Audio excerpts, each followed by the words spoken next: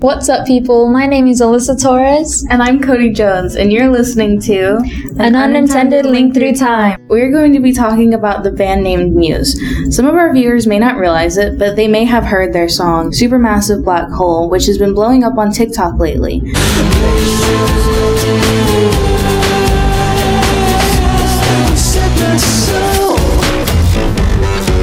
But that's not the song we're talking about today. Our focus is one of their older and softer songs. That's right. Today we're going to be talking about Muse's Unintended, written by their lead singer Matt Bellamy. And what a song it is. Over 20 years ago, before Muse even had their name, Matt blew us away with this soft and emotional song. In fact, he recently released a new acoustic version of the song back in 2020. Yeah, he did. Unintended, having been in the UK chart at number 20, has had a total of 4 versions released up to this point, though there was no guarantee that this song would even make it onto the track to begin with. After all, music production is about believing in a song's success, something Matt was hesitant about. But fears or worries could inhibit a song from reaching its full potential, both in fame and in quality. And today we have a very special guest who believed in the success of Unintended, someone who helped young Matt get past his fears and worries in the song and helped him reach its full potential. So stay tuned for our special guest interview and analysis over Unintended. Now, let's give the song a listen.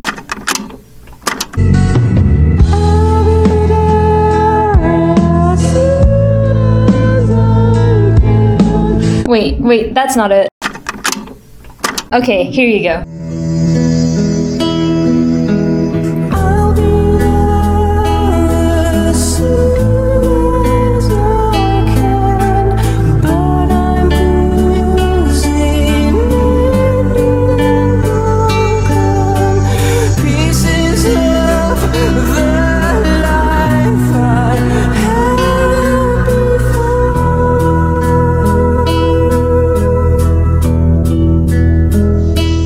Wow, just wow. When I heard the song for the first time, I really enjoyed the calming feeling.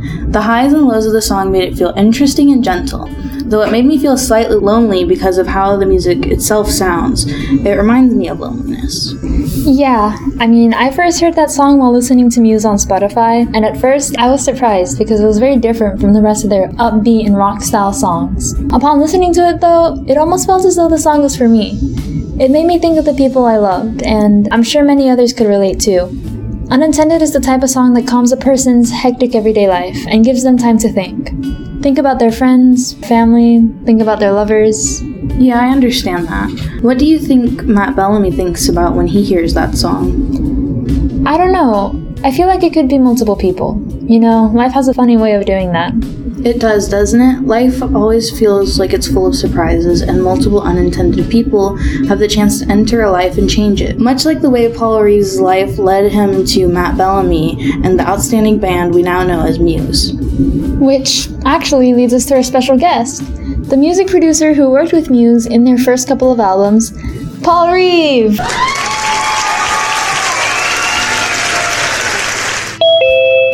So, Paul, would you tell us about yourself and how you came to work with Muse? Okay. I'm Paul Reeves. Part of what I've done with my life is work in music. I've been a singer, a songwriter, and a music producer. I came to work with Muse when I moved back down to the southwest of England, where I now live, and reconnected with a studio called Sawmills. And when I was younger, I had been a singer with some people called Simon Fraser and John Cornfield, and I can distinctly remember sort of coming in from vocal takes, watching those two and listening to what they'd done with my voice and thinking, that's an amazing thing to do that to somebody. And that's the first time I really started to think, I'd love to be able to learn to do that. So I was young when I did that. We're talking 15. And then I lived in London for 15 years or so, and ran my own recording facility and just learned to record bands. And half of recording bands is working with people and understanding people and coming alongside what their vision is for their record. I did that a alongside my own recording and performing career. Once I'd sort of got to the point where I really wasn't as passionate about performing as I used to be, I reconnected with the Sawmills and met with the owner, a chap called Dennis Smith, and I was the assistant engineer there for a few sessions. And then after I'd been doing that for a couple of years, Dennis approached me and said he'd had his eye on this young man for quite a few years. He'd first seen this young chap called Matt Bellamy play the piano in a school recital, and he'd been really, really impressed with his skill. And I suppose at the time Dennis spoke to me about it, Matt would have been a late teenager, 19. And Dennis, to his credit, had kept in contact and encouraged Matt all through that time. So he asked me if I would like to do some work. I didn't know them, and they weren't called Muse at the time. So I went to a gig down at a place that was then called the Pirate in Falmouth, and was really impressed with their passion and their dynamics and their technical skill. Especially Matt really stood out as being technically really quite exceptional, as well as emotionally exceptional. And, you know, as I'm sure you'll agree, emotion is what's important about music. Yeah. I went to that concert and really liked them, and met with them afterwards and really liked them as people. So we decided to go into the studio, and that's how I met Muse. So then, as a producer, what sort of things do you have to do? I think a good producer basically works out what needs to be done and then does that.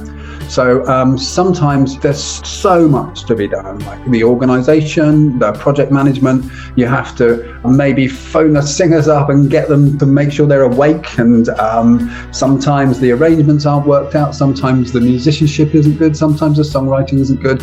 And sometimes all of that's already in place. So every project is different. So a good producer shouldn't go in with a preconception about what it is they're going to do. They should look at what is in front of them, really, and make up the shortfall. And if they can't make up the shortfall themselves, they should bring somebody else in, so that ultimately you're responsible for delivering a good record. So you do whatever's required to make the record good. So you kind of just have to go with the flow and work with the artist? You do. I mean, I always take some time to get to know the artist first, because I think if you don't connect as human beings, there's not really much point in making a record. Some producers are very technical, and I'm not a massively technical person. For me, it's more about an emotional experience. So I think the things that I'm strong at is bringing out performances in people, especially younger artists who've not used studios before. I'm good at putting them at their ease. I'm good at making it enjoyable, because if it's enjoyable to make, it's probably enjoyable to listen to. That's really what my strengths are, I think, really. I feel like that makes sense, since every artist is different and you have to adapt to different people. Absolutely. And there are some of the big kind of really successful producers actually don't do that. They've got a very fixed thing that they do, and they put their stamp on it, and you can listen to something, you know it's by that producer. I kind of pride myself in the fact that all of the records I've worked on sound different, because what I want to help the artist realize their vision. It's not really my vision, it's actually their vision. It's about adapting and learning what the artist wants from it. So then, since everything is different from artist to artist, is there some kind of generalized way that everything flows behind the scenes when you're making a song? I liken it to being a film director. It's like being the director for a song or for an album, but you haven't written it. You're not the script writer. You're not the cameraman. You're not the actor, but you're the person who makes sure that it all comes together and it holds together and it looks good. So it is different for different people. So if you would like me to, I'm happy to talk you through what I can remember of the experience of recording Unintended. We would love that. I mean, you've got to bear with me, because it was a long time ago. So Unintended was, I did 2 sessions at the Sawmills with Muse. So when they were an unsigned band, they didn't have a record deal, they didn't have any industry interest. And Dennis very much took a risk on them. He gave them studio time, and he put me in a studio with them. And I did these 2 sessions. One turned out to be the Muse EP, and one turned out to be Muscle Museum EP. For those of you who don't know, an EP is an extended play record. Basically, a track with more songs than a single, but not enough songs to be a full album. The work that we did in those then created quite a lot of industry interest and led to their first record deal. So it was really the beginning of their professional career. Unintended was part of the 2nd session. I believe it was part of the Muscle Museum session. What you don't tend to do is you don't tend to start one song and then finish it before you start another song. Say we were recording 4 songs, which I think we probably did in that session. You would go in and you'd look at the songs and you'd agree that they were ready to be recorded. I mean, what I probably would have done in that session is got them all to go in and play the songs from beginning to end as a guide, and then gone back to re-record properly all the drums for all 4 of the songs. So it would have been get all the drums done, and then you would start overdubbing on top of the drums. So you would have the real drums and then a guide vocal to work with and a guide guitar to work with. And then I would probably have sat down with Chris and recorded all the bass. And then you would start building the guitars up. Once you had those, you would probably start putting some overdubs on. So like different sounds, maybe some Hammonds, and then maybe some little like what I call fairy dust, a little bit of percussion, those sorts of things. Okay, I've just remembered something about the process which might be interesting for your project. So it was done on tape, and the drum sound for Unintended is quite distinctive drum sound because it's very dumpy and low. And what we did is we sped the tape up and got Dom to play the track much faster on tape, and then we slowed the tape back down to the normal speed, so it was the right speed for the song, but all the drum sounds were like, so they were much more kind of lo-fi and dumpy, and that gave those drums that kind of dreamy feel. So I had forgotten that, and that was actually really helped the atmosphere of that track. Yeah, that's very distinct because I was listening to those drums in the background. They're very cool. A lot of rock stuff now, they're very in your face, they're very explosive. Drums are really kind of very hard in rock music now. And actually I prefer more dynamic in music. But if you look at the VU meter on a track and then you look at the levels of it, it just goes and sits there for the whole track until the end of it. I like tracks that go up and down. I like the dynamic in it, and Unintended definitely does that. And once the track is pretty much built, you would then spend some time on vocals. So for me, in this kind of music, for everybody actually, in this kind of music, it's all about the singing, it's all about the vocals. You can forgive some elements of the backing track not being that strong, but if the vocal is really strong, that will engage the listener, because what we tend to do sort of psychologically is we tend to put ourselves in the place of the singer when we listen to a track. This is how we feel. So I did some work with Matt, and when I'd started working with Matt, he wasn't very confident as a singer, if you can imagine such a thing, because he's got a fantastic voice, but he wasn't particularly confident as a singer. And the one thing that I do feel proud of, and he does actually quite broadly acknowledge, that I gave him the confidence to be a proper singer. And I feel really proud of that fact, because a lot of people have benefited from that since. The first EP was definitely passionate and cool and stylish. The second EP, he really started to fall into his own. He really started to find his groove as a singer. And Unintended vocal is one of the most beautiful things that I've been involved with. I think it's a really, really beautiful piece of music. It's not often that somebody's words move me so much, but what Paul said next was just incredible. So I remember getting to the end of this Muscle Museum EP. So I was listening to this cassette in my car of the Monitor mixes as the sun was rising, and I distinctly remember thinking, if this isn't successful, if people don't get this, I think I'm gonna give up, because this is just so clearly so beautiful and so strong. And I just remember that distinct feeling. I can recall exactly how I felt when I was driving home that day. So I suppose that's helped keep that session in my memory all these years. Wow, that really does sound amazing.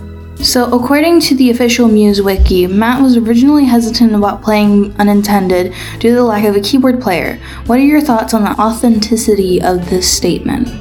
I don't have any memory of Matt being concerned that there was no keyboard player, because he's always been a very confident pianist. And actually the core bit of Unintended, really, I think, apart from his voice, the really important instrument is that lovely, gentle acoustic guitar. During our interview with Paul Reeve, we discovered that MuseWiki was, in fact, incorrect. We asked him about it, and this is what he said actually happened. I do remember him being reticent, and this is what I remember. Matt's always been a fiercely intelligent man, and even before he had a record deal, he was plotting his own career. And his concern about Unintended was it was middle of the road. It was a little bit safe. And once you've moved into that space, you can't come out of it again. And he was absolutely right. I mean, he was absolutely right. I'm so glad I convinced him to do it. Well, I'm not sure I did convince him to do it, but I'm so glad he did end up doing it, because it's such a beautiful piece of music. And personally, my favourite bits of all their albums are that little soft core of beauty, things like Blackout, things that are soft and beautiful are the things I listen to, and I think, oh, that's just stunning. But then I'm quite a sentimental person. That's what I like. But in answer to your question, I do remember him being reticent about it, and I definitely remember having a conversation where I was trying to convince him to do it. His concerns were absolutely right. Once you've become middle of the road, you can't come back from that. You can't suddenly be cool and cutting edge and edgy. Ever since then, I think Muse have done a very clever thing where they've pushed some boundaries and changed some styles, but they've got one or two songs that are still quite tender and quite accessible. But yeah, I do remember him being concerned about recording it, but not because of a keyboard player. So then, do you believe that Unintended is a valuable form of art? I believe that all music is a valuable form of art. And some of it is trite and pointless and awful, like some art is. And some of it can change your life and stop you taking your own life. Some of it is, music is so powerful. Art, So art is a funny word, isn't it? Because as soon as it becomes kind of art with a capital A, it all gets very pretentious and precious and all those sorts of things. I can stand in front of a piece of art that appears to be two red squares on a white background and everyone's extolling the virtues of the emotion, and I just think, sorry, don't get it. It just looks like two squares on the background. So art is in the eye of the beholder, isn't it? And I know that from my own personal perspective, I find it moving and powerful, and I think it deserves the title of a piece of art. So then what value do you believe can be found in art? Well, I think art connects us with each other. I think that art generally, not just art, more specifically music, it transcends cultures, it transcends language, it binds people together. If we just move it up to date, there will be people in the Ukraine who love the same Muse tracks as people in Russia. It actually transcends conflict. I think one of the most powerful things music can do is combat loneliness. I think loneliness is a terrible scourge and can make people not want to be here anymore. And I think music can help people feel less lonely. I think it can teach you. I think somebody clever can write a song that you listen to and you think, God, I would never have thought about that. That's brilliant. So it can really challenge you and teach you. Just zooming out into art as a wider concept, I think art should challenge, actually. Art spans so many different forms that it's too big a question to ask, which is why I've really just answered it in the context of music. Thank you for your answer. I agree completely with that. The amazing thing about music is that you can connect to lyrics and envision yourself. You can listen to songs and see yourself in them, especially Unintended, where everyone can find an unintended. Everyone has the chance to relate to the song. Absolutely, I couldn't agree more. And as you say, the topic matter is about, because we have a phrase, she's my intended, so she's my future wife. And actually, life is much more likely to find you an unintended person. You're going to meet somebody by mistake that you think you suddenly connect with and all those things. It's a beautiful love song with a subtext. I really agree with your view on art and how it's valuable and how people see it and how it connects people. I think it's very important right now with everything that's going on. Just tell me a little bit about your project. Our project is for our dual credit humanities class, where we make a podcast about a form of art and talk about the emotional and technical aspects and ask the big question, what value does art really have? People are starting to forget art, so we need to question what value it has and why it's important. What a very worthwhile project. I mean, I would sort of sum up by saying, without art, all of the things like maths and science are largely pointless because there's no new thought. I think art creates new thought. And the greatest mathematicians and scientists all love art. It inspires them. I agree. Art is an amazing inspiration. It's very nice to meet you both, and very good luck with your project. Thank you so much. Have a nice day. A little-known band noticed by a producer, an insecure singer with a voice that touches the heart of others, and a song that remains relevant through time. It really does feel like something out of a movie, doesn't it? And as a result of all the work put into it, the world now has a song that everyone can relate to. Yeah, I'm sure Muse's Unintended is a song that will continue to move people through the ages. Like Paul said, music is an art that connects people across the world. Music is an art that connects people across time. Unintended will continue to have value 20 years from now, just like it did 20 years ago.